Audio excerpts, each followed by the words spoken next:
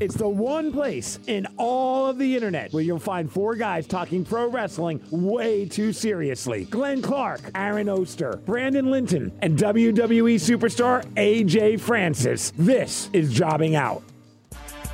What's up? Stand up and say what's up.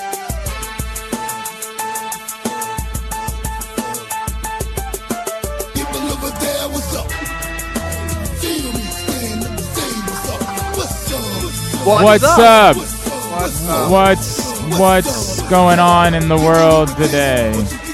Hi. Hello, friends. Welcome in. Episode number 114 of Jobbing Out. 114 is the number, boys. 114. I got nothing. How many Scream masks came out during that match? It did seem like it was quite a few. There's no doubt about that. Brandon, guess? 114.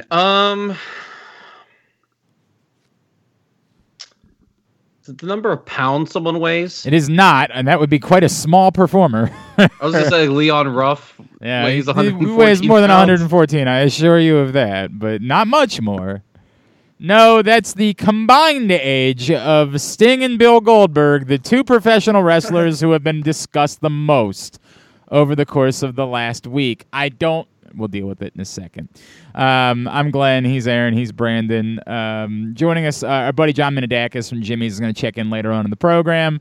It sucks, man. It's just what it is. But they're shutting restaurants down again in Baltimore, and I got a bad feeling that means probably going to happen to more of the state at some point. I think we already heard Anne Arundel County's getting shut down too. It sucks. Yep. Yeah, so I heard PG as well. Yeah, PG as well. Yeah, it just sucks, man. There's just nothing else to say about it. But we want to continue to support them because they're awesome. So he'll check in, and I'm sure he'll have. He sent me a few Sting texts in the last week, so we'll talk about that. Do you want to start by going over War Games, or do you want to start with one of these other things that I have at the top of my list? We can start with War Games. What's on your list? The truth is that, I feel like we're supposed to start with, the bigger stories, and I just don't know how to arrange this the way that we should arrange it. So, I feel like we have to cover... Here's the thing. I feel like there was a lot of conversation about the Goldberg-Roman Reigns thing. I'm not sure it was all warranted, and that's the part that I'm struggling with, right? So we could save that for when we talk about Raw and SmackDown, but let's just go ahead and knock it out. I would love to flame about rumors about another Goldberg-Roman Reigns match. I have convinced myself there's nothing to it. It's just Goldberg going on whatever the WWE show was and saying something, and that it's not. There's no actual meat to this. And maybe I'm allowing myself to feel that way because I just want it to be that way. But I just get the sense that we kind of ran amok instead of there being actual substance to this. Well, there was one credible report that wasn't specifically about Goldberg, but it was about Roman Reigns' potential WrestleMania opponents. And it was all of the stuff that we've been afraid of for weeks. It was apparently, whether it's to be trusted or not, I do believe it was from one of those sites that I tend to put a little bit of trust in. Jey Uso was not on the list, by the way. Man, of course, four people. Why not continue surprising. to have him be the singular part of the story in order to not go back and actually pay off the story? Makes total sense. Apparently, their eggs are definitely in the Rock basket, according to this report. However, if that doesn't happen, the other people were Daniel Bryan, which we've discussed. Yeah, fine. Goldberg. No. And Drew McIntyre. No. Which was my biggest fear coming out of Survivor Series, that everyone said I was stupid for thinking. Well, I mean, and we didn't say you were stupid for thinking. I made it very clear. They'd be dumb for thinking. Anything is possible. Brandon, how many times do we have this conversation? Anything is possible, but as you know, there is one time all year when... All right, anyway, the point... So there's also one time all year that they do something massively insane, and apparently it's WrestleMania for the past 3 years. Well, so this is the part of this that I have to keep kicking myself over, is the part where I want to believe that WrestleMania will be logically booked and will be the culmination of a story that makes sense, and knowing it can happen. And we say that it did happen. It's happened multiple times in recent years. Yeah, like every year for the past 3 years, right? Or Well, something like that. What do you mean? New York actually No, had New York, and three that's the fairly thing. logical New, title matches. New York made all the sense in the world. Okay, title matches. You're right, title matches. But they definitely had the insane rando. Well, but- okay, like, but I have no I'm problem fine. with the insane I'm random fine match. with that. If That Goldberg doesn't- is on WrestleMania, I'm not going to say I have no problem with Goldberg on WrestleMania. I can accept Goldberg in WrestleMania in a whatever match. Yeah, you and I differ there. Like, I cannot accept. Well, because only because I know it's like there's always one of those matches that shouldn't be on the card. Batista, the Shane McMahon, the. But hang on a whoever it second. is. Batista Triple H was fine. Batista Triple H was completely. That was non-offensive. It was that's a completely different thing. Bill Goldberg in any capacity is offensive. Like, that's over. It's been over. Stop going back to it. Nobody's asking for it. Be done. I know you're going to say, people still chant. People are stupid. Nobody's asking for it, right? Like, it's offensive to include Bill Goldberg.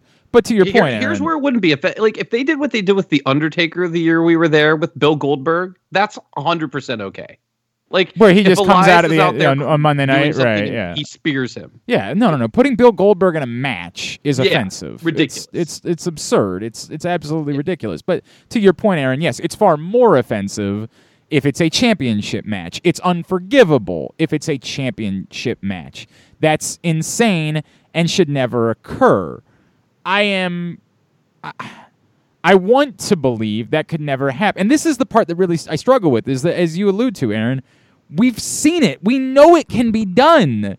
We know they get why it should be done. We know that they understand the magic of telling a story and having it come full circle at WrestleMania. Whoever is making decisions knows that's possible. Remember we went to the Dolph Ziggler show the night before WrestleMania and he laughed at the idea that all of the matches were going to turn out the way that we wanted them to, and then they did anyway? It was incredible. It was. Now again, we also had a far better experience than a lot of people that went to that WrestleMania. But it was. But the show itself, the experience had nothing to do with the show. No, not at all. It was tremendous. You know it can be done, and that should be the purpose of WrestleMania. That should be the reason why WrestleMania exists. Now again, we don't know what WrestleMania will look like this year. We don't know, if. I fear that they're going to try to pack in as many people as they possibly can, and I hope that we've moved along the vaccine and we're closer to that at that point. But, I don't feel good about it. I get that you could argue that type of stuff doesn't have the same impact if you don't have a massive crowd, a full stadium or full arena, whatever it's going to be. But it's still WrestleMania. You're doing it or you're not doing it, right? Like, if you're doing WrestleMania, it should still be WrestleMania. And I love Daniel Bryan. Daniel Bryan can always be a solution. We've said it a million times. In case of emergency, break glass. Here's Daniel Bryan. He solves your problems. You can do that eternally. But that's not. You're hinting at that story, but you're not really telling it, which doesn't mean you can't tell a good story. You're just spitting in the face of the story that you're actually telling in the process of doing this. Yeah, and what does it say about the character that you're pushing if you need someone else to come in and save you or whatever? Because that's that ultimately, if you're not doing the Jey Uso thing, that's the way it's going to look, right? Is that whoever... As long as it's not The Rock. The Rock ties into the storyline perfectly. Well, and of course. Yeah. I mean, Glenn's going to argue maybe against it a little bit, but of course that makes sense. And I don't think there's any valid argument against it. No, other than I'm not going to argue not getting the Jey Uso. Right. moment. I've said this before, that somehow they've done so well with the Jey Uso thing. They've actually made it to the point where I'm going to be disappointed when the answer is The Rock. Right. Like, that's how insanely well they've done with this. And so, no. The Rock makes sense. It's not what I want at this point, but it makes total sense within the storyline.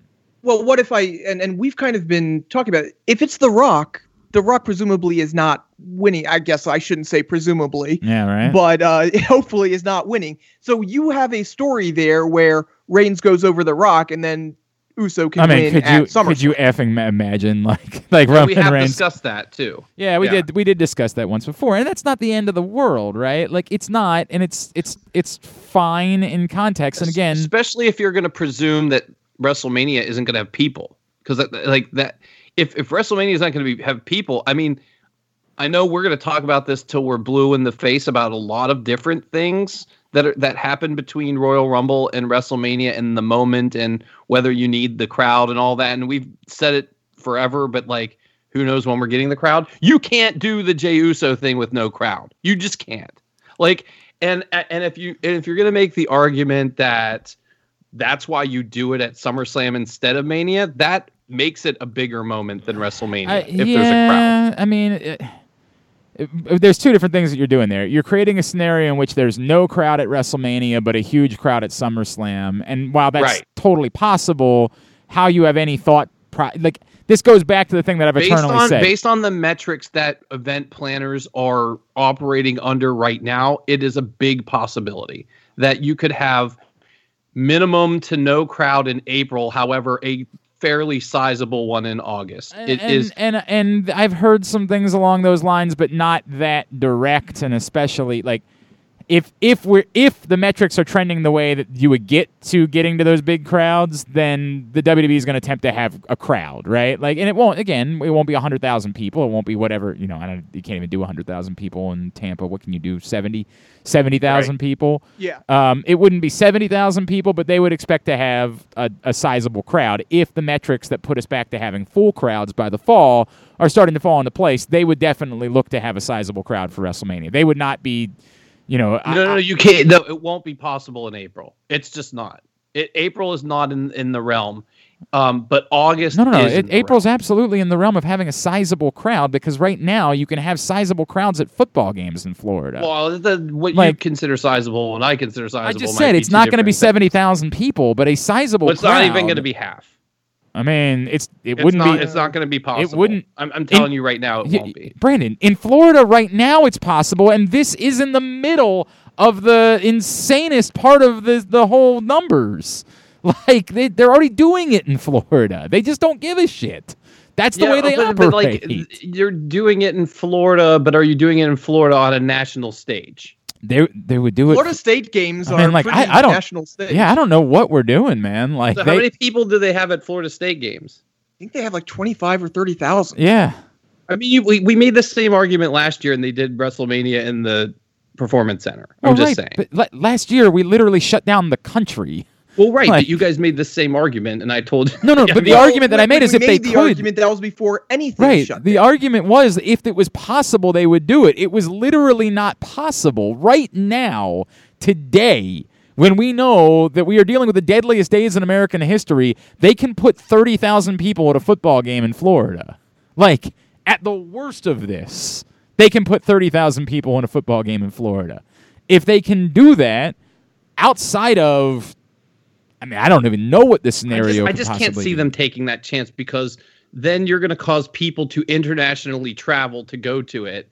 I think they have a bigger responsibility than like Florida State football games, because it's fairly regional. Like, I think putting something like this out there is a much bigger target on your shoulder than putting a Ravens game on or whatever, Are you talking about ethics when it comes to the WWE? I mean, I think that they care about ethics when it relates to PR and optics. They went to Saudi Arabia right after. But they lied. But they didn't say they were. They thought they could get away with doing a TV show in a phantom place or whatever. I mean, I don't. Well, they're going to say, "Oh, we're taking all the precautions." Like, they can spin it. Like, I have no idea. Think Like, it's odd that they won't even put people in their performance center right now, and you think they're going to be comfortable doing that? oh, I think there's a massive difference between there being an indoor and an outdoor venue, man. Like, I think those are incredibly different I think things. people think there is, but there's not really that much of a difference. Well, there is, like, throughout the country. I mean, whether there should be or not, that's the way it's been treated. That's my point. Yeah, there I mean, like, be, we've but- treated them as significantly different things in the way that we've held events. We've held events with lots of people outdoors. We haven't done that with indoor events. Now, you could say that, like, I think maybe the Colts might have closed their roof once for a football game this season that had some people in it. So, like, that's the closest thing that we've come. And The Cowboys. did they close the roof? I don't. Do they ever have the fully closed versus fully open thing? I don't know exactly what their situation. But they're doing what, 27,000 a game? Something Oh like yeah, that? I mean, they're doing huge numbers. I know that they did a fight. Gervonta Davis fought in the Alamo Dome, I think it was, in San Antonio, which is completely closed, and that did have a lot of people in it. The biggest problem they've had, like, there was the idea was, they thought they weren't going to be able to do, by the government standards, they weren't going to be able to do people inside the Thunderdome, and then afterwards they did, and now they have this Thunderdome that looks incredible, and the truth is, they don't want to get rid of that. It's the thing that we talked about before. They don't want to trade off the image where they actually have people for an image where you have people every fourth seat or something like that. So that might be interesting to see what they do in Tampa now. Right, that might ultimately be like an interesting way of looking at this. The word is that they were trying to construct the Thunderdome in Tampa in a way that they could also have people inside of it for the Royal Rumble, right? So I don't know what that will look like. The images that we've seen so far, I'm not really sure how that would be plausible unless it's, again, it could be the scenario where you just have people off camera, right? Like, the camera shot will still be the Thunderdome, and if you want to come in, you're just not going to be on camera, which, I mean, it seems like a way they could go about selling some tickets in order to do some stuff.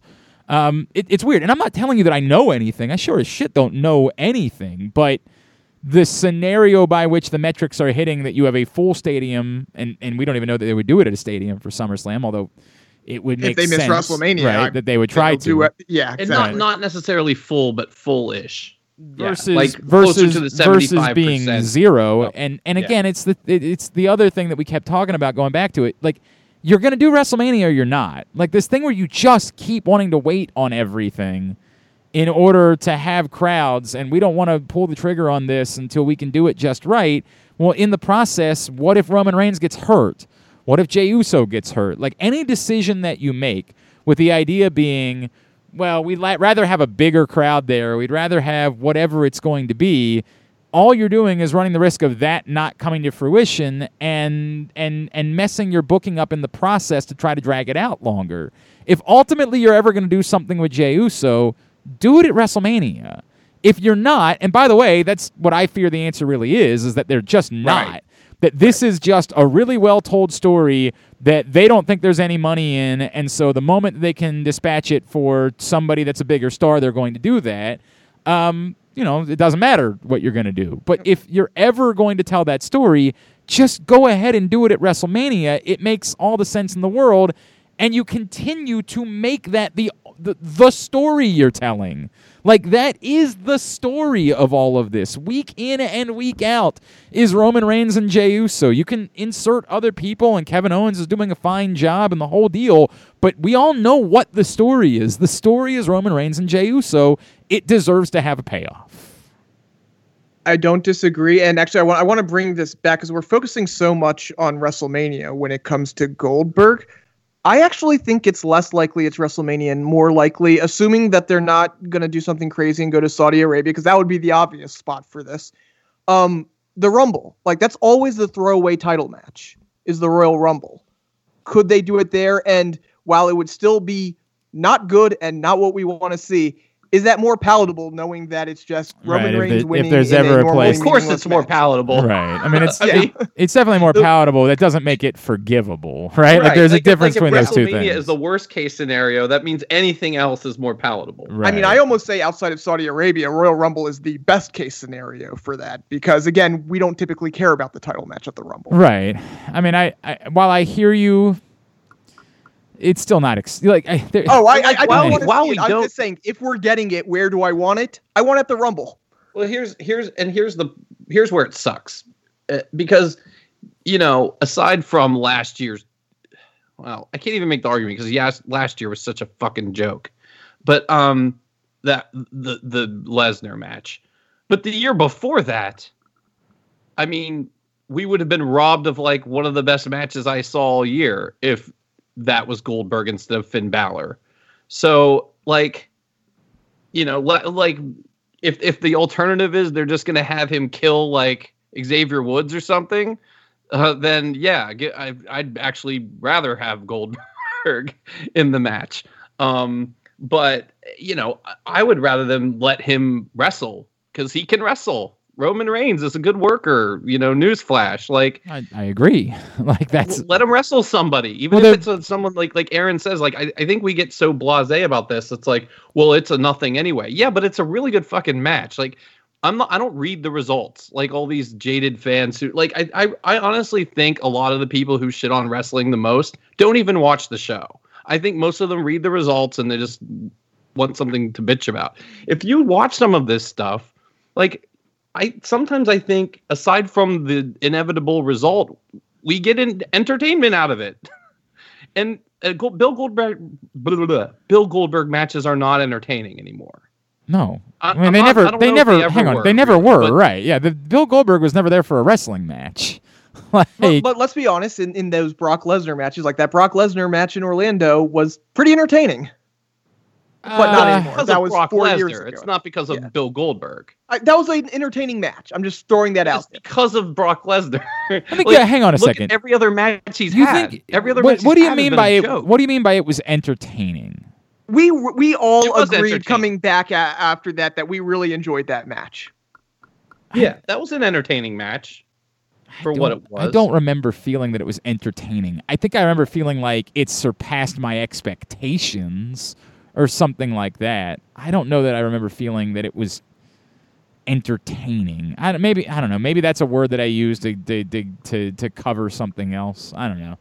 It's like the best. It was like the best 60-second like punk song. It's like you wouldn't say it's a really good song, but you're like, oh, that was fun. Yeah, you know? I mean, like it was the song 2 of wrestling matches. Hang on, song 2 is a great song. Stop. Wait.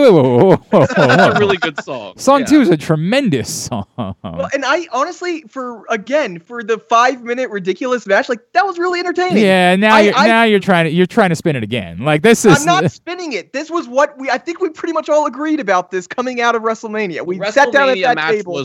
I would have characterized it as good. Man. I mean, somebody's gonna pull up and find what I said. No, nobody's gonna do that. But somebody would pull up and find out what I actually said, and I'd be like, all right, maybe I did say that. I don't know. I feel like we all agreed on it being good. I really do. I don't even know if you were on the Yeah, show yet. we were sitting at right. AJ's kitchen table with Migs. I don't remember much. I remember having to jump into a pond. That's about all I remember. Yes. I also remember spending most of that day really drunk, and falling asleep in the I had a thing about WrestleMania. Anyway, all right, moral of the story. Let's get back to that part. Moral of the story being, the answer can never be Goldberg. There's no scenario by which I say that's okay. And I get what you're saying, Aaron, but there's still no scenario in which that's okay. There has to be a standard by which we say, no, this can no longer be part of what it is that we do. That's not the way that it works. Yes, you can give the caveats of there are places where it's less offensive, where you say, I accept that this is the way that it works in Saudi Arabia or whatever. That's just the way that things go. You have to deal with it. It's fine. You can choose not to watch. There should be a line by which we say, no matter what, in no scenario should Bill Goldberg be involved chasing after a championship in the WWE. That shouldn't be okay. We should be able to say no to that specifically. We should be able to say no to Bill Goldberg being a significant part of the stories that you tell in WWE. Again, to your point, if you're throwing him into some silly thing and it's still not good, there's no world in which I'm saying thumbs up to it. But if it doesn't hurt, it doesn't hurt. Anything like this is hurtful. Anything right now that doesn't involve you finishing off the Jey Uso story is hurtful. Like, it is, only because of the work that you've done. And this goes back to my problem that, like, the Drew McIntyre thing in a vacuum was fine. It's just that you didn't do any of the work. You just decided you were going to do it. And that's, like, you could argue that if it's Daniel Bryan, at least you've done a little bit of the work. At least you set that in. But anything else that you're doing at this point is just something you're kind of forcing in for the sake of doing it, going into WrestleMania and spitting in the face of all the work that you've done in the process. I mean, the Drew work has begun. Now. So, No. Now. Oh, you're saying if it's Roman Drew. Yeah. I was referring to Drew from last year, and my Well, problem. sure. I just mean the other option that was on that list was Drew McIntyre, which, to be honest with you, like, if they're not going to do Jey Uso, like, if you're telling me they're not doing it, and the options are the ones presented, I'm probably taking that one. Because aside from some really good story with Daniel Bryan, I think we know what the deal is with Daniel Bryan, right? Like, he's kind of on his way out. He's kind of going to transition to this backstage role. Like, he's kind of done. So it's going to be it's going to be a get us through WrestleMania booking. Roman Reigns is going to win, yada, yada, yada. The Drew McIntyre thing, I think, is fascinating because who do they put over? I can't tell you. I mean, like, it would depend on the work they do as far as what I would think then, if it was obvious or not. But right now, I couldn't tell you who they would put over. I think if they do it again, they'd have to be putting over Drew. I mean, I do. I I don't think they that. have to do anything. No, I don't think that there's no purpose to doing it if you're not putting over Drew. Like, there's no need. I don't need. I mean, they probably do that, but they don't have to do that. I think that there's plenty of. But then you're talking about Reigns then just being clearly better than Drew McIntyre, which I don't know is the story they want. Well, He didn't beat him fair at Survivor Series. Okay, No. He cheated, so the match is irrelevant. But Aaron's point remains: if he does it at WrestleMania, then you're putting a scenario where one guy is clearly better than the other guy. Maybe. It just depends how they do it. And it also depends on what their plans are. Like, do they want Roman Reigns to hold the title for a really, really long time for some specific reason? Or because if the plans are really The Rock, we know The Rock's losing. So if that's really what their A plan is, who knows? But if that's the A plan, then that would suggest he's going to be the champion. But the point is, I'm okay with him having a clear win and a good story. But that makes me feel like then no matter who fights him, he's going to win. But then why does it need to be Drew McIntyre? I'd rather have the good story because I think the Drew story in this context, in the we're looking for someone to dethrone the head of the table. Drew is a hard story for me to see long term, simply because you want that underdog. You want the underdog, and Drew McIntyre is not an underdog in any sort of way. You can't position him as one. Well, you can do that with Jey Uso. You can do that with Daniel Bryan. You can do that with a number of other people. It's a very different story with Drew McIntyre, and it's not a story that me personally, and I'm not saying they won't do it, I'm just saying it's not a story that I necessarily want to see going into WrestleMania this year. I want to see that underdog trying to dethrone the head of the table. Well, that's the best thing about WrestleMania. The value. Look, I'm not trying to pretend like there wouldn't be value in another Drew McIntyre Roman Reigns WrestleMania match. It's your the two individuals that you have identified as the absolute two top stars in your company going up against each other, and you've done a good job of solidifying them over the last 5 months as being those two top stars in your company. That's kind of awesome. It's a Clash of the Titans legitimate thing that you can go back that's to. That's where I'm coming from. But And the what if they problem want is, them to be Orton Cena?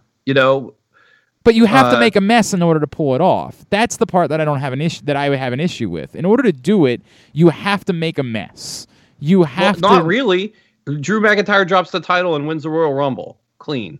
Right. It's clean, but then it's not a great story going in. Yeah, now I don't believe that's the great story. It's a Clash of the Titans, A, coming off of a Drew loss, and B, either going into Drew winning. Explain why it's a good story. No, I really didn't explain why it's a good story, because then either you're going to have Drew winning, in which case I don't, again, I want the underdog. I think this story sets up for an underdog. I want the underdog, which is not Drew here. But it can't or always you have be Drew that. losing, and then it's not a Clash of the Titans. But the underdog is not the only story to tell. It can't always be the underdog. In this story, I think to dethrone Roman, it should be. This is set up for an underdog. But You're that's right, you not don't what have to. wrestling always is. I mean, not, it's but in not. this specific story, I don't want another Titan overthrowing the Titan. okay, so then we'll do the underdog thing or whatever, and we'll get to next WrestleMania. You'll say the same thing. I mean, I think at some point you have to be I'm open. fine with it if he's already not, if he's no longer the head of the table. I'm fine with him, having the Clash of the Titans. In this specific storyline, I don't want a Clash of the Titans when you're talking about I'm better than everybody, and then it's just another Titan. It's set up for an underdog here. I don't know. I think you and I are in two different places. I hear what you're saying, Aaron, but I again, I think there's value in it, and I still think that, like, to Brandon, if you have Drew lose, you would still have the ability to have someone else who is an underdog win and go over Roman at some point. But what was the point of that? Again, that's the problem I have, is that doing this only makes sense to me if Drew McIntyre is winning. What benefit is it to Drew McIntyre to lose to Roman Reigns at WrestleMania? I don't. Well, the benefit is they're both 35 and probably going to be wrestling for the next 8 years, and you've got lots of these to come. Then why do you need it here? I mean, that's because the whole reason, like, when they go back to, I know we didn't all agree with them, but they worked. When they went back to the big John Cena, Randy Orton matches, the reason those were what they were is because of the history that they had together. I understand that, but I think that there's also an assumption that you're making there that Roman Reigns is definitely going to be a full-time wrestler for the next 10 years, and considering the inroads that he's already made doing... I think 5. I mean, like, maybe, but I don't know that you're going to be able to count on it. You've been able to count on him having... Did we have any Orton Cena single WrestleMania matches? We're comparing this to Orton Cena. High profile matches. There were high profile, but none of them really, except for the one that unified the titles back in 2013. It was all just kind of they ran into each other. It wasn't let's force this at WrestleMania. Well, they forced Cena Rock twice. Okay. I mean, but that's not what this is. Point. I don't know. I don't understand what that means. Well, my point is looking at this as this specific WrestleMania match. It's sort of what Glenn said, only I took it a step further. Either you're having Drew, lose, which does not help the future of Reigns and Drew, or you're having Drew win, which I don't want to see in this specific storyline. I actually think that in a really weird way we got to a good point there. I'm being honest. This is why I would do it if you've decided that Drew McIntyre is going over and it's a big moment for Drew McIntyre. The problem being with that, I don't like that for the culmination of this Roman Reigns story. So I'm going to argue myself out of any scenario by which I think it works. I don't mind Drew McIntyre and Roman Reigns because I get what it is that you're trying to accomplish. What I guess I would say is SummerSlam works for that too. Like the Clash of the Titans can always occur. Like you don't need to sell the Clash of the Titans at WrestleMania. The best things that you do at WrestleMania are the logical story of someone coming up, having their year and getting their moment. And you can say, hey, well, Drew didn't really get his moment last year. And frankly, he didn't really come up to have deserved the moment last year. But they did. They gave Drew McIntyre his moment. It happened on a Monday Night Raw. That was the Drew McIntyre moment. Now he's the guy. There isn't another Drew McIntyre moment to be had. You have to remember there's another belt. So there's 2 belts. So you can do the moment with the other belt, and you can do the Clash of the Titans with. But if you're having Drew McIntyre drop his belt in 2 months, what story are you telling in 2 months that is creating the moment? What do you mean? The moment is presumably crowning Drew McIntyre. He's bigger than Roman Reigns. Is that moment? And I don't know. It's not as good as other moments. No, you're saying there's a second belt that you can use to create a moment. What I'm saying is you can't do that if you only have 2 months to tell that story. Like you. They did it last year. I was going to say, I think you can tell the story. It's just the story doesn't become about I'm Roman talking about Reigns something anymore. The story is now. We're talking about 2 different things. We're talking about 2 different things right now. Brandon said there's what I said. There's another belt and a different whoever belt. The person is that's going to be the up and comer. Right. Can win the other belt. Okay, I misunderstood. I'm saying they did this exact thing last year. Right, but that's why I did it. I thought it sucked. I told you that a million times. There wasn't a moment. And whether they're going to do it or not. I agree with that. I still get to say it sucks. Look, okay. So good. If we're talking about what are they going to do, well, they'll probably just do Goldberg. Right. Like this is the thing. Why are we having this conversation if what we're just going to say is they'll just do it anyway? I reserve the right to say that the work should have started. We talked about this with Kevin Owens. When you start doing the work the previous September, that should be the work that leads to a WrestleMania moment. I made a mistake. There was one other person that was on that list. Big E was on the list. I think you can tell, and again, that goes into my kind of underdog. You can tell a compelling story there. Yeah, I mean, yeah. It was Big E, Daniel Bryan, Goldberg, and Drew McIntyre. I gotta be honest. Four. I'm despondent over the fact that everybody else that's so excited about them giving him his own music. It to me is the path back to you forgetting what it is that made this whole thing work. Like, I don't think you're getting Big E over that way, the way that you think that you're getting. I think you can make him a star. I think you can make him matter. I think you can make him be a main eventer. I don't think you're getting the Big E mega push singles babyface moment without Big E still being the New Day. That's what we loved. We liked Big E. We loved the New Day. We liked Kofi Kingston. We loved Kofi in the New Day. I can't disagree with this decision anymore. I hated it when you guys brought it up the first time. I hate that they're doing it. I think it's terrible for them to just say, now he's just Big E again, and he can do the old entrance, and I think it's a terrible decision. He is still wearing the New Day gear, to be fair. There's something for that, but it's clear how much they're trying to separate it. I hate it. I hate it. I think it's an utter, complete miss as to what works. That's all I'm saying. What else from Raw and SmackDown quickly? I mean, just to add to that, even though I'm torn on the theme, again, especially because I wanted the old theme back, the chalk is great. I've missed the chalk. I forgot how much I missed the chalk, because that was a great that used to be and still is a great entrance. I'm gonna choose to trust them with it for now, because SmackDown is doing so well with the Roman Reigns thing. But it's funny, because I was one of those people that said I really think they should change his music, and then you guys talked me into why they shouldn't. So then when they did it, I was less excited than I would have been. But let's see what they do with him. I do think if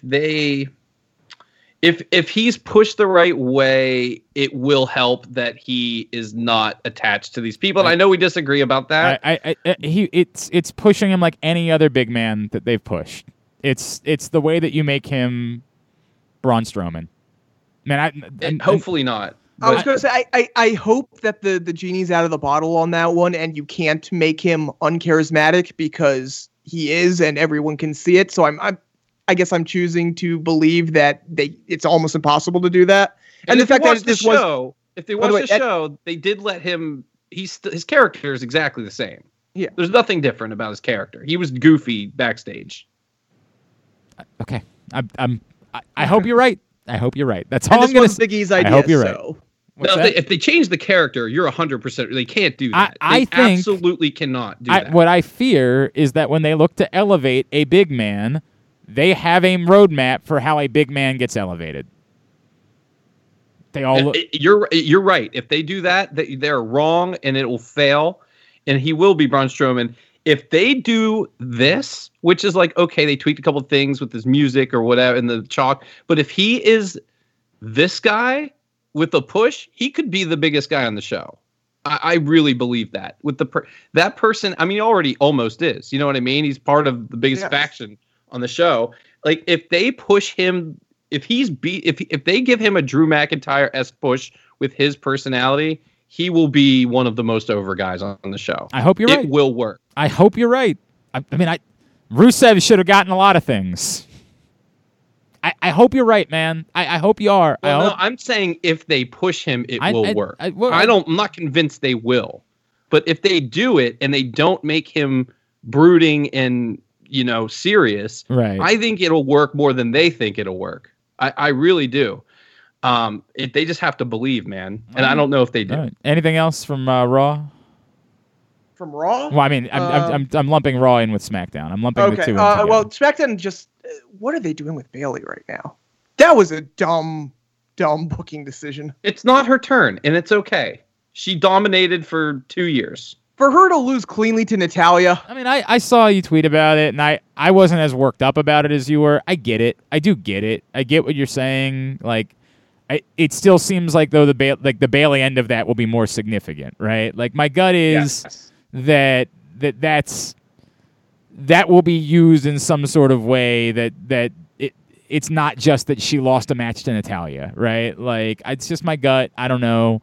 Do you think it'll be her road back to finding her cheeriness? I don't know about that. I No. don't know. But I just think that somehow it'll be a relevant part of a story that's being told. I mean, they're pushing her versus Bianca. Right, which makes even less sense why you would have her lose to Natalia. Yeah, it's weird. But I'm with Glenn. There's something here that we need to wait to see, but it's bizarre. I'm not telling you you're wrong. I want to make that very clear. I'm not. It's weird. It's weird. I don't know. It didn't get the same reaction out of me that it got out of you. That's all. The Bray Wyatt on Raw. Yeah, I mean, I don't know. How did it take them this long to do that? Yeah, I've kind of been in on this the whole time. Now I assumed that wasn't live. I think people have gone through and found evidence that it was pre-taped. Right. Yes. Which is fine. I wonder how the Thunderdome people. I guess they just subbed in the tape for the Thunderdome. Yeah. Yeah. I assume that's what they do. I liked it. I really did. I thought it was clever. I thought they've been doing a lot of clever over the last couple of weeks with all of this. So I don't know. I'm totally good with it. They're hugging the line. Well, I'm sorry. We're still talking about Bray. I was going to change the subject, but it's fine. Yeah, I like this. I think depending on what the matches are, as long as they don't do what they did at WrestleMania, they'll be fine. Okay. Yeah. I mean, that was a very specific thing. I don't think we're going to see worms. As far as the Sheamus Drew McIntyre thing that we all knew was coming, and I've wavered on whether or not I like the fact that they called their shot on this one. I think I do kind of in a weird way appreciate it, that they didn't hide from the fact that we all thought this was what was going to happen. They announced it, and then they did it anyway. In a weird way, I was like, you know what? I'm kind of okay with this. No, but they're back to friends again. I was going to say, they did the twist. That was like these are the Irish guys. Yeah, exactly. Right, the Irish guys now we're cool. Beat the shit Yeah, out of each other and then hug afterwards. Yeah, that's the way that it works. I don't know, man. Well, I mean, obviously it's going that way, but I like how they kind of did the bait. They did the bait. All right, I think this is being done very well. Yeah, the only thing that's weird about it is, are you doing this all to 1 week later do something else to get Sheamus into a match at a pay-per-view, right? You're kind of putting yourself up against it time-wise if you're trying to make that a triple threat. If you're not, it goes back to the issue that I have, which I don't like you telling one story while you've got that performer in a match for a championship, right? That is weird. Hold on. Didn't we say last week that this was good that they were telling all sorts of stories around this match, and that's what made it interesting? It made it interesting, but it's got to get there. You know what I mean? It's go ahead. Sorry. It's wrong to the match that you're doing to make it a secondary part of its own story. If you're not doing a triple threat match at TLC, I'm not okay with this. I'm okay with it because you're making it compelling in the process. If you're not doing that, what's the point exactly? Well, can I introduce something? Does it make it okay that there are outside forces that I see? It's not just about the three of them. There's also the Miz and Morrison. So it sort of, to me, makes it fine because that's his backup, right? So it plays its way into the story if what you're saying being about those two fighting for the title, because they literally have not brought that up at all. Right. And if what you're saying is ultimately this will clean up as Sheamus agreeing to stand in Drew McIntyre's corner at TLC and sort of watch out to make sure that the Miz and Morrison don't do anything. Even if they don't literally say that, that's what's going to happen. He's going to come running out whenever. There's this yes, yeah. Let me ask this another way. You don't like multiple stories being told, but in the other program there are two stories being told within the family and with Jey Uso and then with Kevin Owens. Do you have a problem with that one? No, not nearly as much because that one's far more they've done a far better job of telling that story. We know what's going on there. Jey Uso is being a subservient because he has to. He has no choice, and now he's coming around to the idea because I have no choice. I might as well do it. That story is purposely left on the back burner. The Sheamus story is the one that they're actually like throwing at you. This is the story that matters. Yes, we're also going to have a match. The Jey Uso story, they're telling you this is the secondary story here at the moment. Right? I don't know that they are telling us that's the fair. Secondary story. It's very prominent. I did just start the show by saying this is the story. It's the story that it's the story we all know matters most, right? Like we do. We all know that it matters most. And part of this is you got Kevin Owens on the other side, and Kevin Owens is doing a good job. If maybe, for example, you hadn't had the Kevin Owens thing, I might be closer to feeling that way. I guess what I'm really saying is I don't like the idea of having a championship match at a pay-per-view that everybody says we know doesn't matter. That's really what I don't like. I really don't like doing things that we know don't matter. Now, I get it. It happens. It happens all the time. That's the way it works. It shouldn't be that way. I'm gonna be Aaron. I'm gonna be Aaron right now.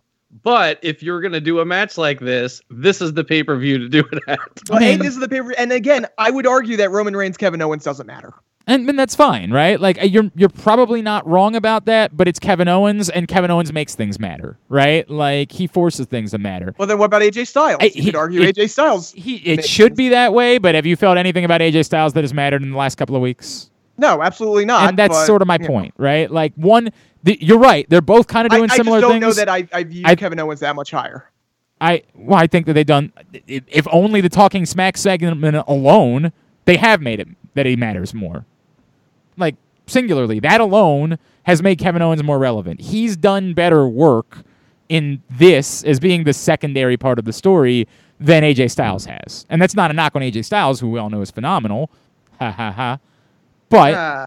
But that's just the way that's played out. They haven't really done anything with AJ Styles. Well, and the other part is, to Glenn's point, AJ Styles isn't the focal point even of, like, the heel side of that. It's like this gang of dudes.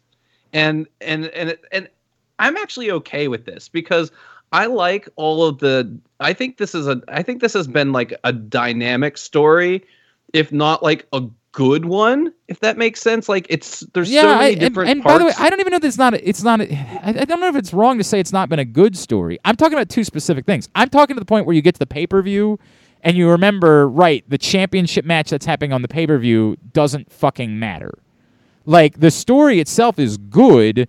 You just remember once you get to that match, oh, this is no different than if they did a championship match on a SmackDown or on a Raw. Except with this one, it matters because you have a briefcase hanging around. And that's the thing. The match itself may not matter, but everything that happens around the situation does matter. That's sort of what I'm saying. The story can be good while the match can still be irrelevant. And that's... I don't think we had the storyline that can factor directly into the match. And I think that's the only reason the story is being told in this way, is so that you've all these parts. Because I think I said this last week in praising them. If we were just going into this match and it was just Drew McIntyre versus AJ Styles because he won some match, I think we all know what's going to happen in that match. But now we really don't know what's going to happen. I mean, I think it's very, I think they're definitely setting up. Well, if they didn't do what they did Monday, I would have said this is setting up for like the accidental bro kick that causes him to lose, like, in some way. Like they're beating them down, right. Miz Morrison and AJ Styles are beating him down after the match. Sheamus comes to help and bro kicks him, then accidentally, and then Miz cashes in or whatever. Or he legitimately turns heel. That could I was going to say, if anything, it's setting up for that. We got the bait and switch this past week. Now we're getting the real turn at TLC. Now he really does it. And by the way, I love the promos every week where he says, "I'm going to go turn heel on my partner." Like whoever's backstage is like, we know that was it Keith Lee or someone that went up to Sheamus? By the way, since when are Keith Lee and Drew McIntyre best friends? Is that like a thing they're trying to push on us? They teased that right when he debuted. That was kind of why Keith Lee was facing Randy Orton. That they were best friends for some reason. Right, correct, with no background to it. He's like, don't, I know you're just going to betray my best friend. That kind of was like, okay. But right. And then he's like, okay, hold on, I have a match. I got to go turn on my best friend or whatever. Like, that's kind of neat that that's what, twice in a row that they did that. By the way, it's also would they have been in Evolve together?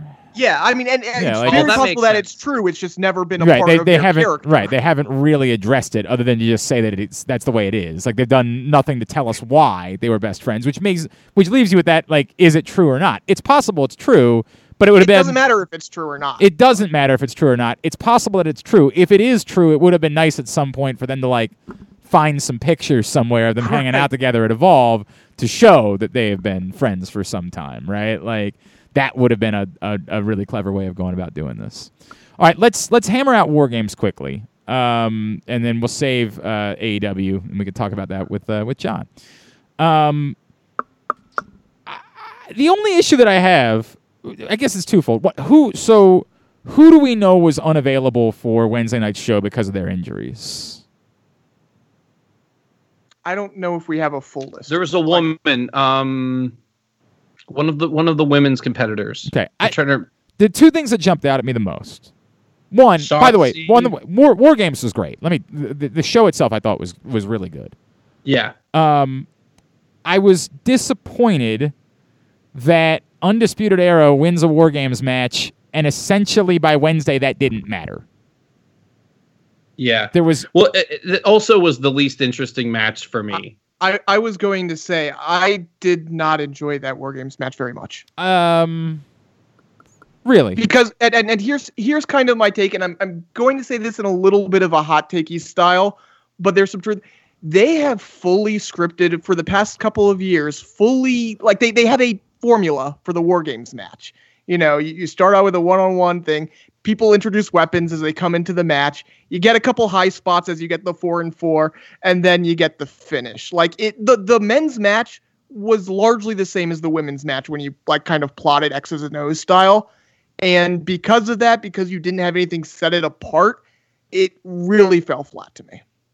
it's interesting. I texted this to Aaron, and I'd have to watch it again because I don't know if I was just so tired at the time that I was almost bored by it. Like at the same time, I'm watching it, and these guys are doing great stuff, right? I think it's maybe Aaron touched on how I was feeling, and I just didn't know how to articulate it, which is that maybe I just saw this stuff before, and it just wasn't.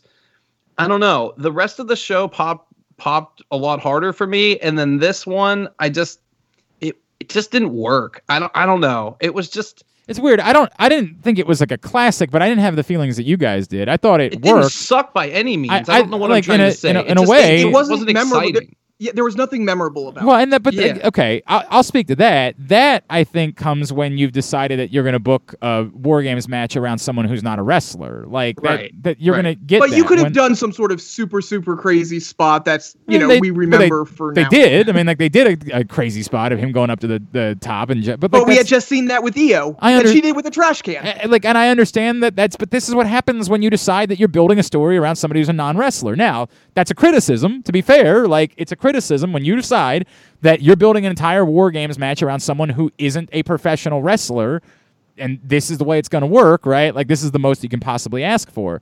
I guess maybe that led to me grading on a curve. Like, as a whole, there was a huge problem. The huge problem was this entire story was about Pat fucking McAfee, and this is what you get when you do an entire story about Pat McAfee. You get this. Now, based on that curve, I thought they probably did about as well as they possibly could have done. I liked the match. I didn't think it was like a classic. I've said before, I've always thought, like, I do not have the affinity for War Games that other people do. This goes back to my, like, WCW blind spot. WCW's heyday does not mean to me what it means to a lot of people. War Games itself, really, you could do any other type of match that's just crazy and it would be just fine by me. I frankly think it's largely too convoluted. Like, it's just too much. The reminder that the match hasn't started yet. The reminder that you've been beating the living shit out of each other, and then one pinfall is all that, like, changes this. And, like, all of that, it's just the War Games concept doesn't do a ton for me. As far as it being wild and nuts and a lot to look at, I thought it checked all those boxes, and I was entertained by it. But do I think it was a classic that I'll remember forever? No, if I'm being truthful about it. I don't feel that way about any of the other War Games matches just because the War Games concept isn't one that I care about all that much. To be fair, this isn't the War Games concept, and which is, it goes back to, and I think it has kind of contributed to this, what I view as a just kind of scripted, the same script every time. I mean, it's close enough though. Well, no, I mean, you didn't have high spots. You didn't, it wasn't about high spots in the old War Games matches. It was about beating the living shit out of each other. So it was even more boring then. I mean, it depends on what type of thing you like, but there are some people who would say, and I didn't necessarily have a particular affinity for it, but there are some people who say today, this is not War Games. Because it's about trying to find... A lot of people say a lot of things. I understand that. I've gone back and watched a couple of those matches in the past couple of years, and none of them were good. Like, I can't find a good one. I've watched 3 of them, and they all were like fast forwarding. I couldn't do it. They were too long. The high spots add something to it. I not take away. I mean, I'm not going to participate in that silly argument, but like, I just think that it's what Glenn said. It's not that it's like I don't have to talk myself into a concept to like the match. I also don't have to like a concept to like a match. Like, if I could hate the concept and the performers could kill it, it doesn't matter. You know what I mean? This just didn't work. Like, these performers just didn't do anything for me. I mean, it's the Pat McAfee thing. There wasn't that great of a story. There was no consequence to it. Like, we all know, like, I don't know, like, what were we going to come out of this match with any result that mattered? And that is a tricky part about how they've been doing War Games, right? Like, it has to be formulaic. We know what time of the year that War Games is on the calendar, so when you start seeing people bunched up together, you say, oh, right, this is why they're bunched up together. They're bunched up together to do War Games. It's kind of Survivor Series-y in that way, right? Like, at the same time, I thought they did a tremendous job with the women's match. Well, I love the women's match. I truly love the women's match. I guess what I would say is, if I love the women's match, I don't think I could not like the men's match. Like, I can get the arguments that you're making, but I don't think that they were so different that you could say, hey, I love this thing, but didn't feel anything on this thing. Like, I thought I want to go back to what like when Aaron and I think that's texting, the exact reason why you can say that. Yes, it's exactly the reason, because if you put this match on like Extreme Rules, it's probably maybe not the best match, but it's probably one of the more memorable matches. On this card, I think this is what Aaron and I were saying the other night. It was just the worst match on the card. That doesn't make it horrible. It just wasn't. And when you make that match last, when it's, now, to be fair, this is my fault. I was watching it on delay, so by the time I got to that match, it was like 11:30, and I was tired. And that's like, normally when I watch the main event of a takeover at that point in the night, it wakes me up to the point where I can't go to bed for an hour after it's over. I'll agree with that. I would rather have a classic Johnny Gargano match than a War Games match. Even if that match would have been last, like, I feel like I would have. I don't know. I didn't. That's the funny thing. I actually didn't. I don't. I'm over the. I gotta be honest with you. I have no interest in Indy Hartwell, and I have no interest in. Austin Theory. I just. It's me, Austin. Like, it doesn't do anything. Yeah, not bad. It doesn't do anything for me. So, but that match was fantastic. The match was really good. I just the Scream Mask thing stopped being interesting to me. That the reveal could not have been less interesting to me. I'm like, really? You want me?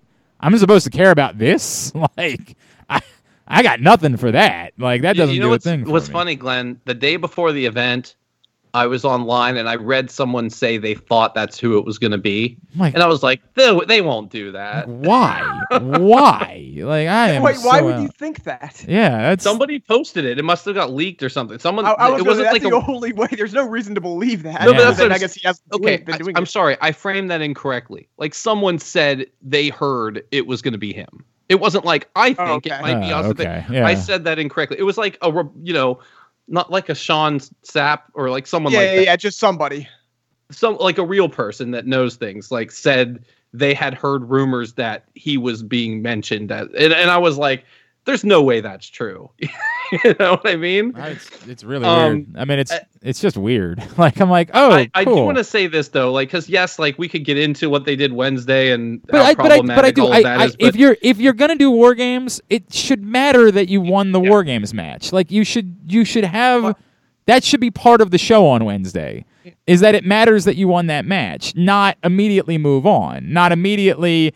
hey, that didn't happen. Let's just be on with it, right? Like, and I get that on the women's side they did a better job. It bothered me that there was, like, literally Kyle O'Reilly comes out in the first segment as if there was no War Games that occurred on Sunday night. Right, and on that top was of that, he's the only one that lost to the champion recently. Right. He lost to the champion, but at the same time, I actually take that back. That I'm not going to remember anything from War Games, because the one thing that I took from it was when he did that one call out showdown. That was the best part of the match. That was it was. Oh my God, there is something here in Kyle O'Reilly. They finally see it. Yep. This is the star of stars coming out of this. No, match. you're right about that. No doubt.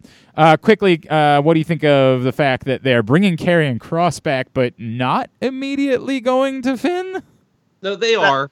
They are. Then, They have to go to Damian Priest first. I mean, they can't do what they did. But everybody who's overblowing this. They clearly, the first thing they did was have Finn Balor say he's ready to fight him. So that's happening. But I think they're going to give him a win over Damian Priest on the way.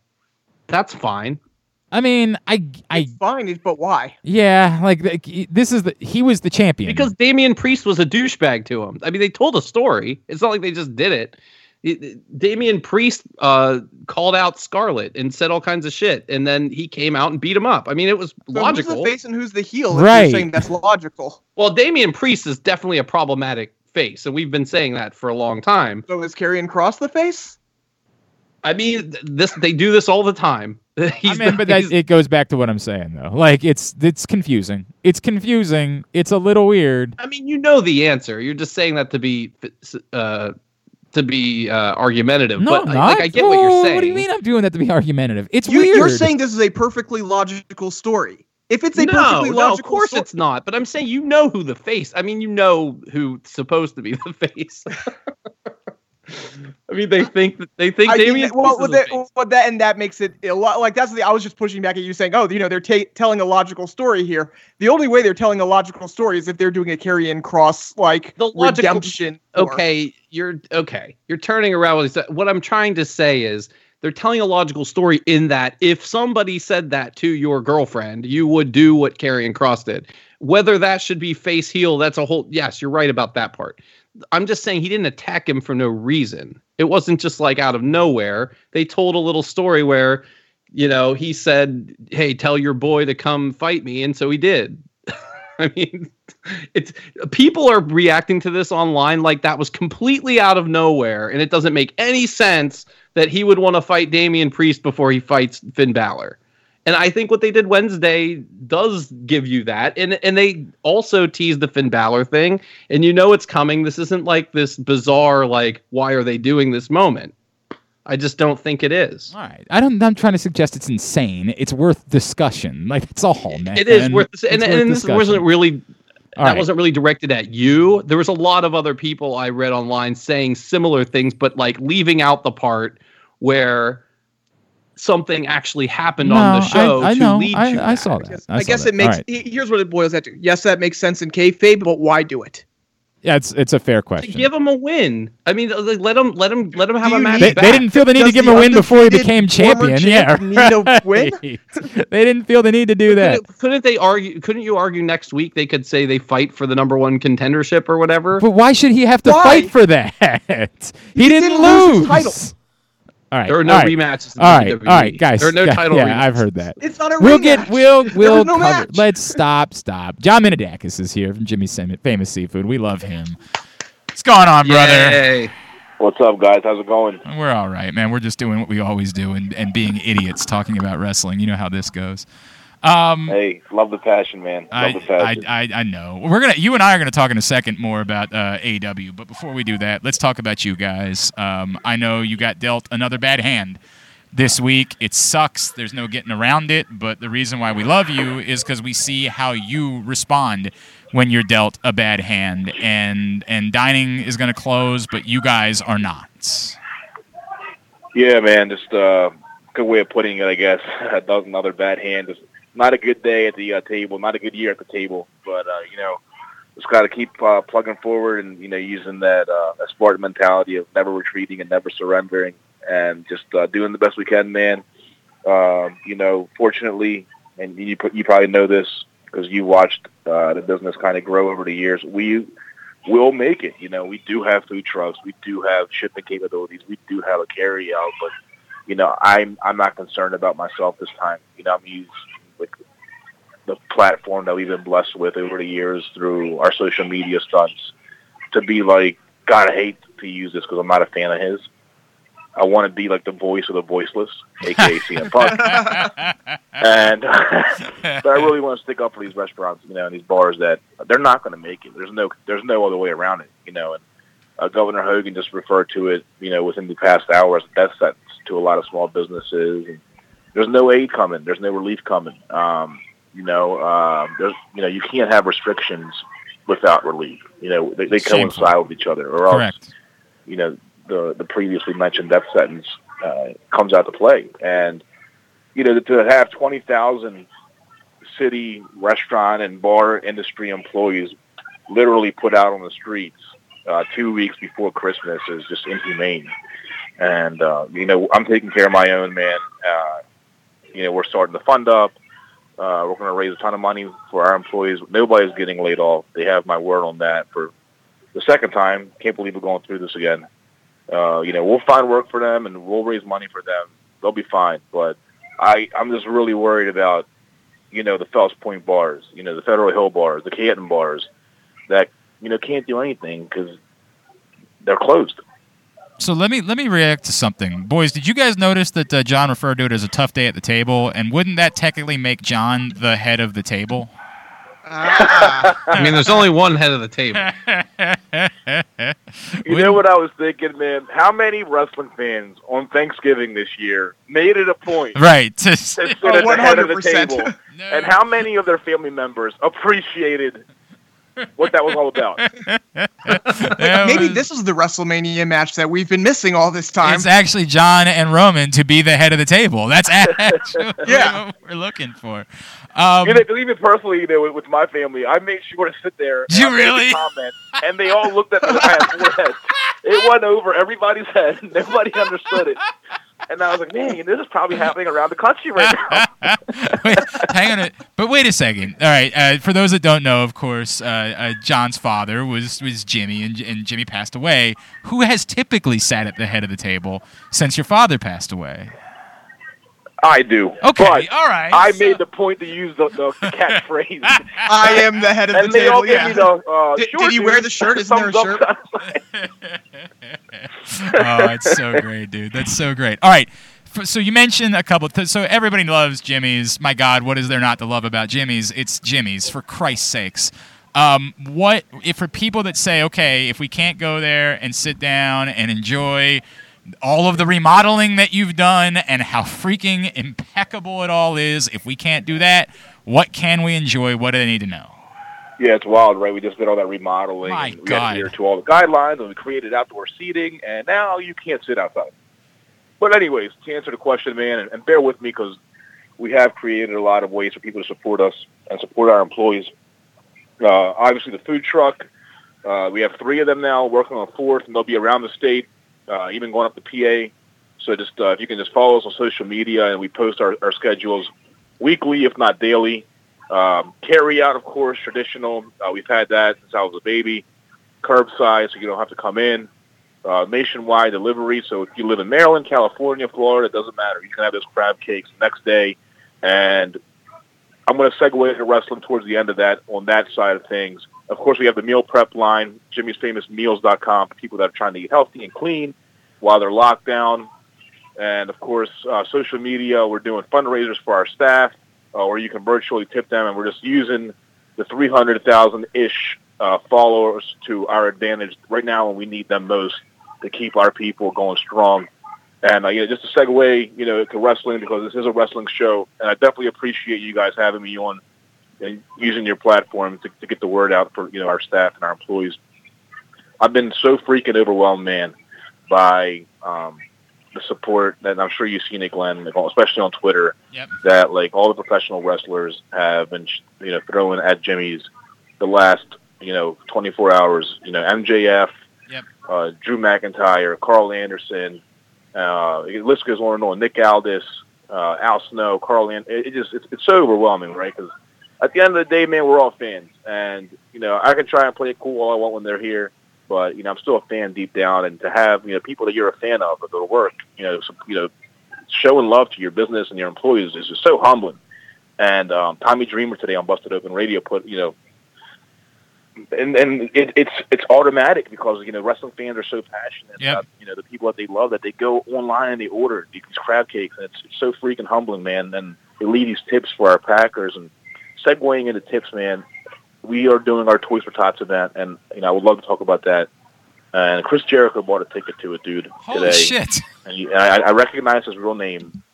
And the guy left, and I don't care if he wants me to put this business out there or not, he left a $400 donation on top of the ticket. I mean, the guy is just the undisputed GOAT in my eyes for a lot of the things that he's done, similar to this, throughout the course of history. I mean, how many times have we seen a family member of a wrestler pass away and Jericho's name pops up on the GoFundMe? It's just crazy. The guy is just as great as they come. What was the line from Dark Side of the Ring from the Wrestling's Angel? It was a wrestling angel, right? Like that was the line. It really is, man. Like, and the older he gets, just the more we appreciate, how special he really is. I've always referred to him as the David Bowie of wrestling, and the ability of, that he has to recreate himself consistently and successfully each time. And my hat's off to him, man. I'm forever in that guy's debt, and my That's incredible, staff is too. That's we're incredible. So humbled, man. That's really incredible. So what to get involved with the Toys for Tots thing? What do people need to do? Yeah, John? the Toys for Tots, man. Obviously, there's a wrestling tie-in there, just like there is with everything we do here at Jimmy's. It's virtual this year, obviously, because we can't have people here. So we're going to make the best out of it, man. We're going to make crab soup out of cold crabs, like I like to say, and we're going to do it virtually on December 20th, so you can purchase your ticket anytime between now and then. We will send the food to your house if you're out of state. If you're in state, you can come here, give your toy to the Marines who will be waiting. You can get your meal and your liquor basket from Santa Claus, go home, and enjoy a 2-hour concert from 6 to 8 with Joey Harcum and Ray Roten, two awesome local musicians. I'm sure you guys have heard of them. I know Joey and for sure. I have Pat Sajak is going to be hosting the event. Holy shit! Amazing. Nice. Colin Cowherd is going to be part of it. Cal Ripken's going to be a part of it, and the previously mentioned head of the table, the other Roman head of the, Reigns, yeah, the other head of the table, the head of the other that's table. Where that match that's where that's happening. So we're just really making the best out of this, man. And we hope that wrestling fans will be part of this. It's going to be a really cool event. We're going to do cooking demonstrations, bartending demonstrations. It's going to be 2 action-packed hours, just like AEW Dynamite, which almost did a 1.0 rating last night. Yeah, I heard that. We'll talk about that in a second. Hang on. Before you and I talk about Cody and Sting, which has to happen, I need you to tell me if when I order carryout next, I have not been able to get over yet to try a Bruiser Burger. Yeah, I need to do it. We need to talk about them for just a second, man. I don't want to make you cry, but can I order a Bruiser Burger via carryout? Bruiser Burger is a lifelong, permanent menu item. Glenn, I mean, you'll be able to order that this week, next year, next decade, next millennium. That guy was just such an angel. Such a blessing to so many people, such a father figure to so many people that I just I'll be carrying him for the rest of my life in my heart, in my actions, in my words, and I just had to do something professionally for him as well. And short term, the money will be going to Leukemia and Lymphoma Society, of course, because he lost. Well, he stopped fighting. Leukemia. Sure. And long term, we will set up, a 501c3 for his family, and make sure the money goes to them. All right, we're gonna jump into our AEW conversation after this. You're super excited about Cody Rhodes versus Sting, right? Now, I know you were probably shocked that they would use Sting to work with Cody. Yeah, stunner, real stunner, man. Gotta be honest with you, it floored me, just absolutely floored me. No, I could have never have seen that coming, but it's about time. It's about time Cody Rhodes got something thrown his way, man. Just a real hard worker. For fuck's sake. All right, I love you. We'll talk about it. Cody, the fans are kind of starting to turn on you. I think it's time for that heel turn, man. It can really work. No. Just go get me Sting. Go get me Sting. Yeah. We'll do that instead. We'll just keep doing this. We'll talk about it more, John. Dude, we got your back. We love you. Appreciate it, guys, man. Thanks for your support from day one, man. And just like I said, just really overwhelmed by the support of the wrestling community, man. As much as mainstream culture and mainstream media wants to kind of laugh at us and call us book readers and whatnot, man, like wrestling fans stick together like freaking no other. And I'm seeing that firsthand right now. And, I'm just really emotional about it. It brings tears to my eyes. I've been, freaking mess for like 24 hours, but there's just something special about that wrestling community, man. We can argue all we want about AEW and NXT and who deserves a push and who doesn't and who's over pushed. At the end of the day, man, we're all just passionate about what we love. And we are, brotherhood of sorts. And it's really cool to see it just really affect me personally and then help my employees out so much. All right, there's no question, bro. There's no question. John, we'll talk to you soon, brother. All Thanks, right. guys. See ya. Appreciate it. John Minidakis from Jimmy's Famous Seafood. It sucks, man. It's just the way it is. Brandon, obviously your business has been blown apart. Right, completely blown apart by everything that's happened in the past year. It just sucks. It just sucks. I don't know what else there is to say, but I'll continue to support John and what he does, and have always cherished our relationship. Let's jump back in. Let's go back to AEW. Aaron, remember a week ago when you were like, maybe it'll just be a one-time thing? And I never said it would be a one-time thing. I just said it that one time it was unoffensive. Okay.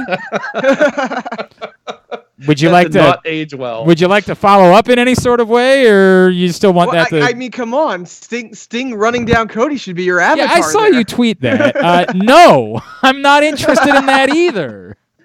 Well, you know why? Because it involves somebody else. Sting.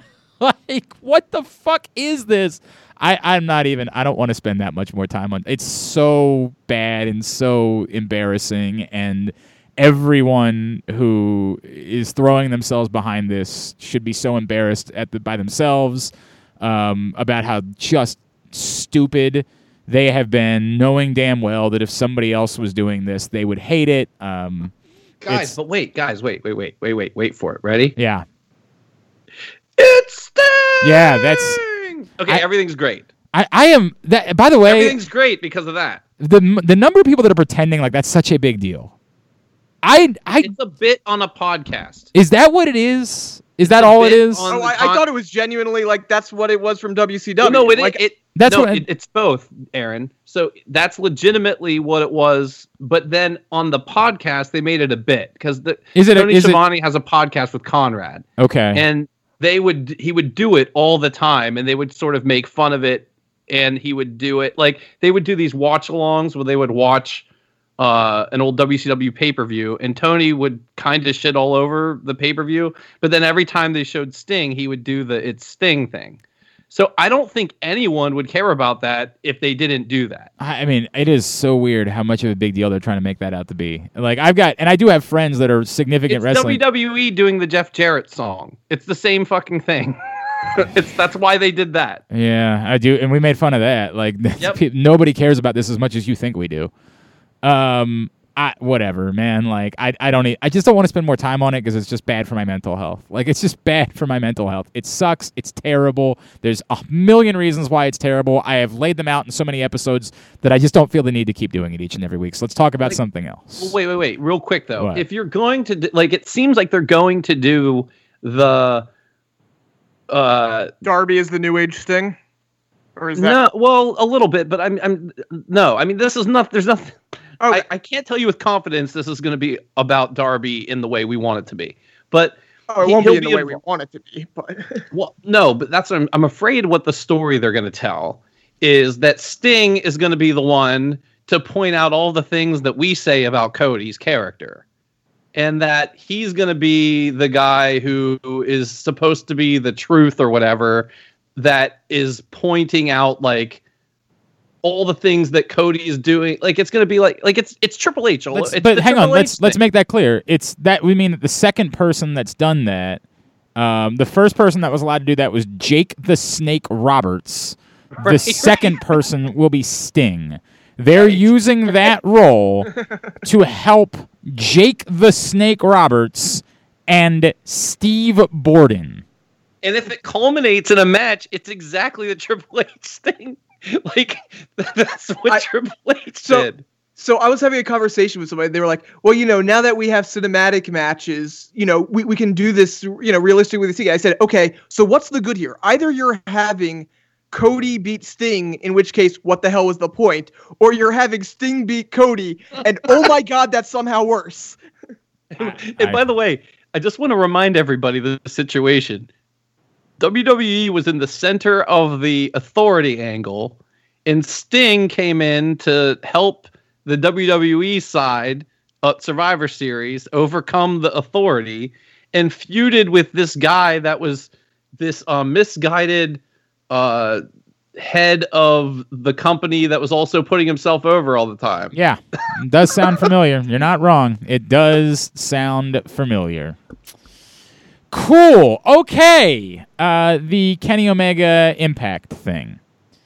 It clearly was quite good for Impact. It got them their best number in some time, understandably so. I just got an email, 750,000 with all of the platforms and YouTube and everything combined. Yep. I saw. I mean, but again, that includes everything. That includes YouTube. They put their full episode on YouTube. Yeah, so. yeah, that's not. Well, actually, I discovered something. That was the only way I was able to watch it. You don't have access? I don't have that channel. That's what about weird. Twitch? It's on Twitch Live. Okay, but do you watch anything live? I actually did watch this live. I happened to. I generally don't watch much live other than maybe a pay-per-view here and there, maybe a Raw here and there. But like, actually, I can't even say. But I think there was one Raw I watched live in the past year. I can't watch it. I tried. Yeah, Access isn't on everywhere. So, that's why they do it on Twitch. I did discover someone posted that it was on YouTube. So I did kind of watch it that way. So I was, if I'm being honest, I was not. I hate saying it. I'm not nearly as excited as everybody else was. I don't care about Don Callis as much as everybody else does.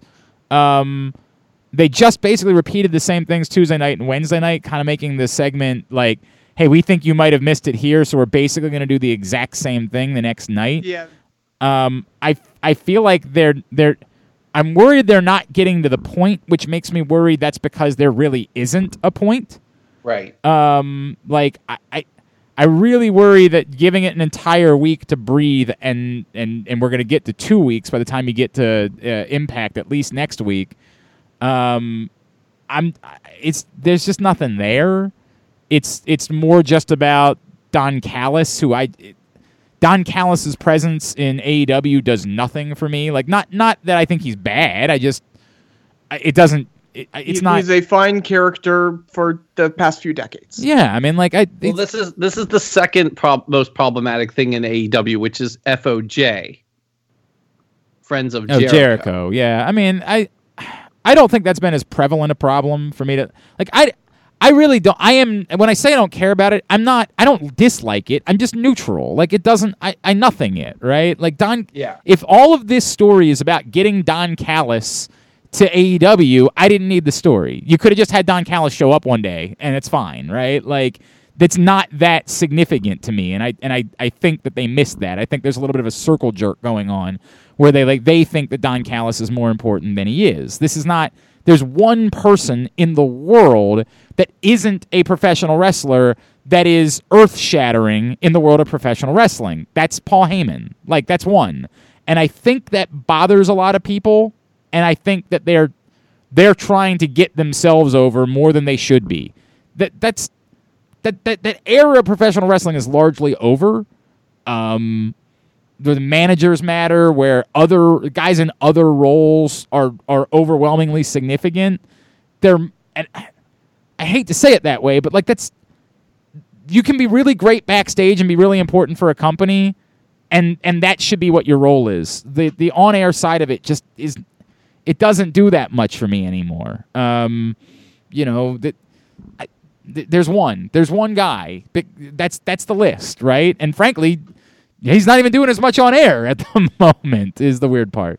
So if that's all this is, that's all it is. It's a big dud for me. I still think there's got to be more to it, but if there is, I think they should have started laying that foundation over the course of the 2 shows they did this week. Well, they did strongly hint, more than hint, that it's going to be Rich Swann versus Kenny Omega pretty imminently. Well, there's something else they did. I mean, I think the most significant segment on Impact was the thing that Tony Khan did. The paid advertisement, fake, right? that was good. Yeah. Because that was actually him shitting all over Impact for 5 minutes or however long it went on. And that would suggest some kind of... I don't think any of this is going to turn out to be something I'm going to love. Like, or that, I don't know, how do I want to word this? What did we say last week? How is this going to end up mattering or being beneficial? Like, of course it's going to be beneficial to Impact. I think if you just end up doing an Impact versus AEW pay-per-view or something, I don't know how impactful that really is. I don't think that's unfair to say. I don't know how it couldn't be unfair to say. Not that I won't watch it, because I definitely and to will. Your point, I just don't know where it's going. If we get Kenny Omega, Rich Swann, that's cool. I like Rich Swann, but like, yeah, I mean, like, is that earth-shattering, or is that just another... I'm not going to say, again, the earth-shattering... I would say if Kenny also won the Impact belt, it's something. It's notable. It's obviously historic. Is it earth-shattering? Well, we can I think that's the part, argue about right. what does earth-shattering mean. Is it notable? Yes. Now, again, I don't know what AEW is getting out of this from a business side. And that's why I keep going back to the idea that, like, there has to be more of a, like, what they alluded to in that little promo that they did, that, like, the possibility of Tony Khan buying Impact or they're becoming partners in some way. This to me isn't doing a lot and again, as we brought up last week, there's a bigger problem, which is you're struggling to get your own guys on the show, and you've got a sort of a bukkake of performers. This to me only ever really made sense if you were kind of coalescing and making Impact your second show of the week. And if you're ultimately getting there, you're ultimately getting there. That's interesting for AEW, but it also, unfortunately means it's less for Impact. I don't know. I'm not. I think I keep trying to sell myself on this. All is okay if I'm getting the Good Brothers and the Young Bucks out of it, right? Yes. Like that everything is fine if I'm getting that, but we allowed ourselves to get carried away about what it really could be, and I think that really hit me over the head this week. The exciting part is the unknown. The known isn't great, Right. and can't be great. The unknown, the anything could happen, is why it comes off as exciting until you realize, like, no, not anything can happen, because there is a limit to what can happen. That what they're really trying to play for is you've got to tune into the next one. I just don't ultimately know there can be any payoff that I'm like, wow, like that blew my mind and really made it worth it to watch all of these shows and to add 2 more hours of wrestling watching a week to my schedule. I don't know if you're going to be capable of doing that. And the other thing that I think, man, I really don't want to have to say this. It's just something that has to be said. Like, because I like Rich Swann. I do. I think he's really talented. But, like, how is that an exciting match? I don't understand who that's for. There's 10, 15 people on your own show that would be a much better, compelling match than that. I'm sorry. Well, it's exciting for this sort of... It's not so much it's Rich Swann, it's that you have 2 people potentially fighting for belts. But that's why this is problematic, because they don't have anybody in that role that makes this like a headline-grabbing thing. Like, to me, this is like something... People might actually not watch that. You know what I mean? Or just like kind of skim over. Like, that's not a must-see thing. Like, if this were, let's say it was NXT and AEW, and Finn Balor might fight MJF, like, that is a headline like, or Finn Balor versus Kenny Omega, like, people would lose their fucking minds. Like, who is on their roster that can make that happen? I think that's the problem with the whole thing. It's like it's what Glenn is saying. The idea seems really like, whoa, but then when you see what that culminates in, it's not. I don't know. Like, I'm sure the match will be really good, but I'm not trying to disrespect anybody. I just don't. I think there's nothing wrong with saying if you look at AEW's roster and you injected Rich Swann into that roster, you would not envision Rich Swann immediately being in the title picture. No, not at all. Like, not even close. I think there's nothing wrong with saying. I think that might be a little bit of you falling back on Rich Swann, WWE performer. Sure, and and the fact that who are you trying to attract with this? Well, and people that are already watching your show, or other people. Yeah, and that's what it comes down to. It's not so much because And again, I haven't, regularly kept up with Impact. I'll watch, maybe one episode a month. I'll catch highlights, whatever. So, Rich Swann actually doing great work there, but not a lot of people know. But what it comes down to is AEW is bigger than Impact. What is AEW getting out of this? Right. That's I don't know. And right now, I guess the answer is they're getting an amount of what I just said, of what could be. Right? Like, there's intrigue. Big picture, I don't know what they could be getting out of this. I don't know that there's anything there, unless ultimately it's sort of co-opting, the 2 hours on Access TV on Tuesday nights as an AEW show. Unless it's TNT doesn't want to give us 2 more hours, like they don't. Like we're gonna take these 2 hours and we're gonna use it to start identifying other shows. They already have this like issue where they're like. I'll give you an example from this week. Abaddon. Abaddon's a really interesting performer, right? If you've just watched AEW Dynamite and nothing else for the last couple of months, do you really care all that much about Abaddon? No, she's fought twice. Right.